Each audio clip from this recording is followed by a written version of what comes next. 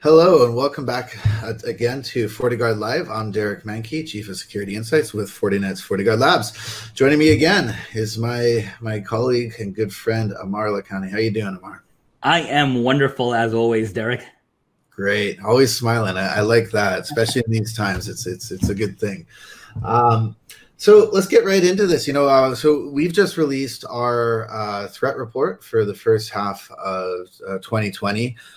This is quite a bit of data, right? I mean, we've gone back in time for half a year's of data that is all FortiGuard threat intel.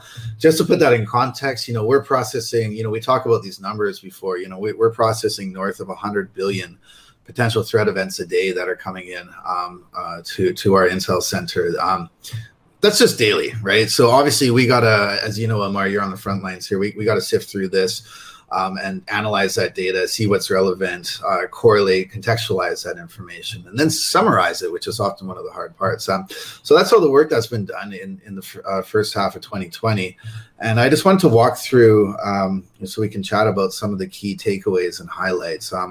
First of all, in my point of view, one of the biggest things that I'm seeing significant is that typically if we look at the attack surface, the threat landscape, we're looking and we see any big shifts or changes in that landscape. In my experience, we're typically dealing with years, right? It could be a 2 or 3 year transition as technology changes, policies change, people change, and so forth. But in this first half, given the pandemic has really struck in this first half of 2020, that's really been compressed into like 6 months, hasn't it? Yeah, I think 2020 will be always known as the year that everything changed. Not only from the world, right, but even from a cyber perspective. As you said, we're just, we're seeing, as our report says, a rise in browser-based attacks, a rise in like old vulnerabilities coming back. Ransomware still not slowing down. 2020 is the year of change, I would say. Yeah, for sure. And let's talk about some of those drivers. So again, typically there's some things that act as a catalyst here. I think the pandemic's definitely acted as a catalyst because we're seeing simply more cyber criminals trying to take advantage of a rapidly changing technology landscape, right? So that's a lot of these, pop-up networks, I would say, that these transition networks, particularly in OT, but also probably more significantly or equally as significant on home networks, right? The whole teleworkforce thing. And I know we've talked about this in the past, so we won't talk about it too much, but it's really been impactful, right? Because a lot of these devices now are extending beyond the perimeter into home networks. And it's been interesting because one of the things we highlighted in the report, and you just mentioned it, was browser-based attacks being preferred by cyber criminals. And if you think of browser-based attacks, where are those browsers sitting? A lot of the times on those devices that were inside, corporate safeguards within the perimeter that have now gone outside, right? Right. I think what it is a lot of attackers probably in the past weren't trying that many browser-based attacks, at least not in the volume that we're seeing now. And that is because they knew most of these computers were behind corporate networks. They were behind corporate security perimeter defenses, which makes browser attacks a little more difficult traditionally than like phishing-based email attacks or something like that. Now that they know that, hey, most of these computers are behind a home router, that you buy at a big box retail store, it's normally not configured. Even if it has the capability of like some sort of enterprise protection, it's normally not configured that way by a home user. And I think attackers are taking advantage of that for sure. And then on top of that, we're seeing some attacks that are local based, right? Like local man-in-the-middle attacks, Wi-Fi networks, guest networks coming into play. And I saw that was like an early 2000s attack, but it's coming back into play because there's more people that are concentrated outside corporate environments now.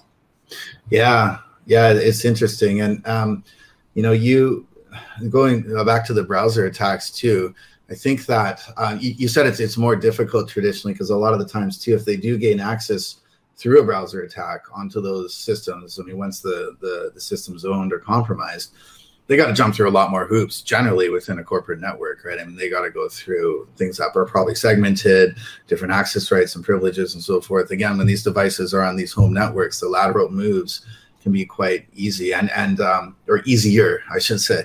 And you mentioned consumer grade routers. That was something else that we highlighted in the report, right? Some of the top exploit attempts that we're seeing in the world of IoT was exactly that, on consumer grade router. So if they can't crack the browser, why not try to get into the router too, right?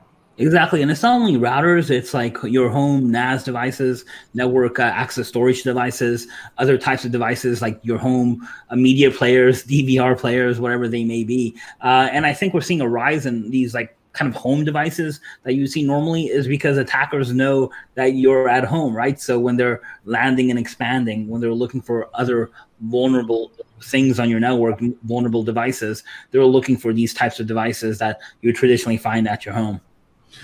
Yeah, exactly. So it seems that we're sort of just in the middle of this, right? Because we've had, we've talked about this for 6 months now.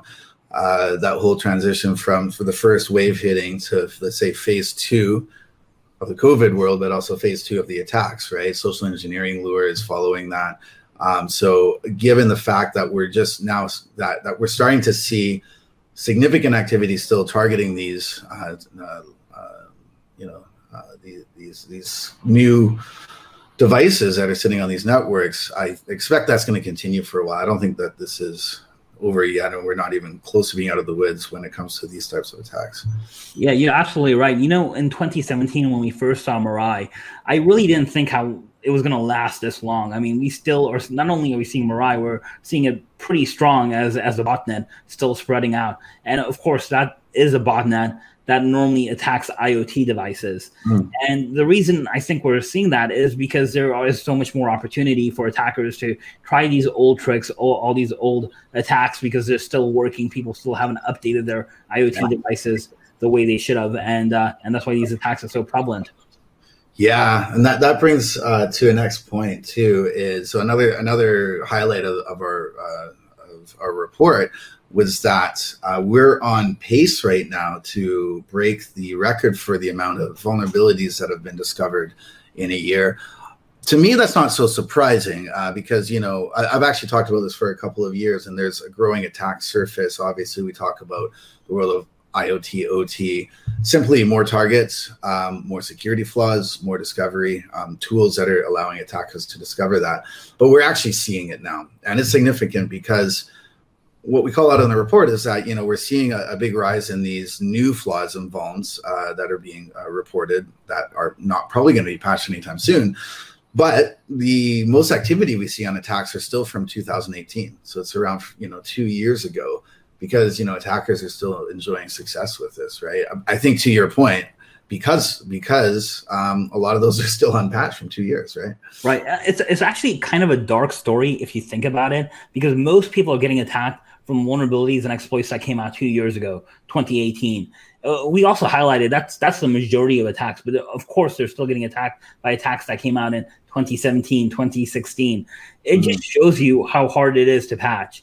And let me be clear, everyone knows when patches come out, you should patch. Everyone really knows that, but it's much more difficult to to really patch your systems, your critical systems, especially now when everyone is remote. You have to guarantee uptime. And then a lot of times, when you're restoring from a snapshot or a backup or something, a lot of times people forget to update all their patches that has happened since the last snapshot. So we have, two issues sometimes occurring. Yeah, exactly. And the other part of that dark story is that that's really, it's sort of a window, right? That's going to keep on sliding and happening. And if you think about it, they're using these exploits for 2 years because they're working. When they stop becoming as effective, guess what? They have all these record new ones that are being discovered in their toolkit, just waiting to be used. So they've really essentially built a pipeline on their own, right? When it comes to their attacks too. Exactly. Why break something that's already working? It's working well for the attackers. If it stops working, they have a whole bag of tricks that they can go to next. Huh? Yeah, exactly. And that bag keeps getting bigger from what we're seeing.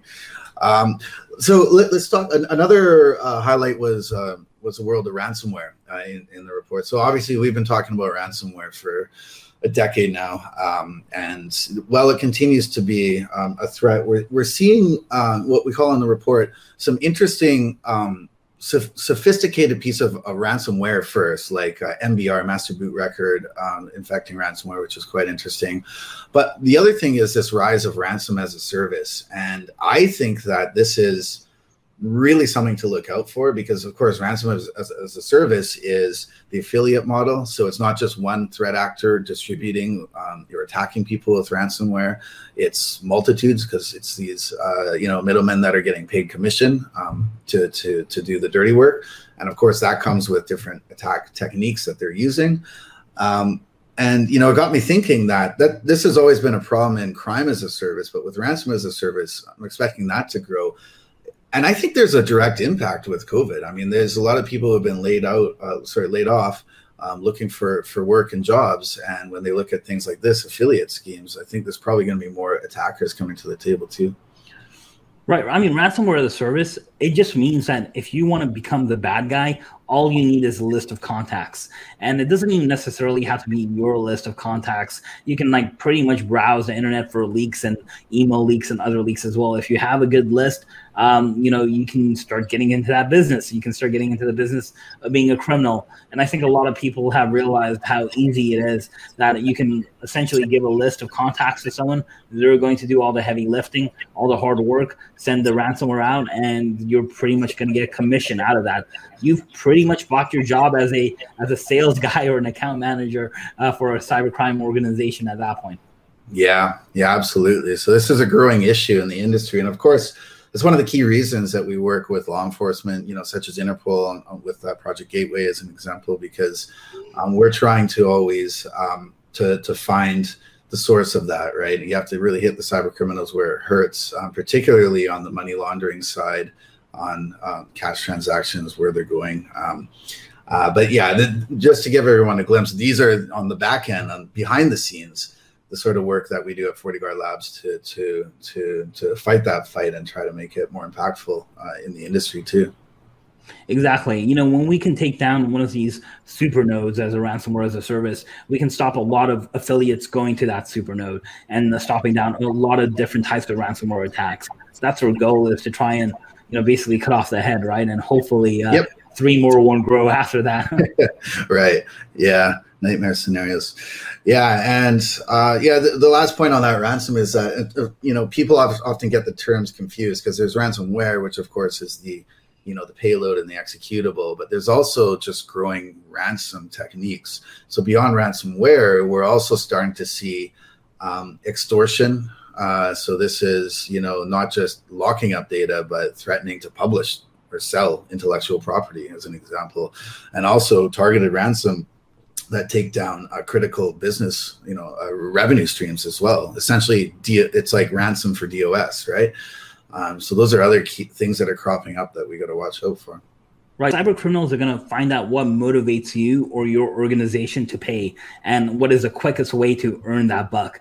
And so they're going to do whatever it takes, whether it's humiliating you, leaking your customer information, or embarrassing in some other way. They're going to figure that out and target that way of trying to get the money. Yeah, exactly. So the good news is we're here at FortiGuard Labs. We're doing a lot of that heavy lifting on the back end. It's not all doom and gloom. Obviously, there's a lot of strategy to prevent this, particularly in the world of ransom. So you can check out our blog, obviously, on blog.fortinet.com under threat research, and all the details, of course, in the threat landscape report as to what we just discussed and what to do about it. Hey, thanks, Amar, for your time again. Really appreciate it as always. Hey, thanks again. All right. This is Derek Manky signing off for FortiGuard Live.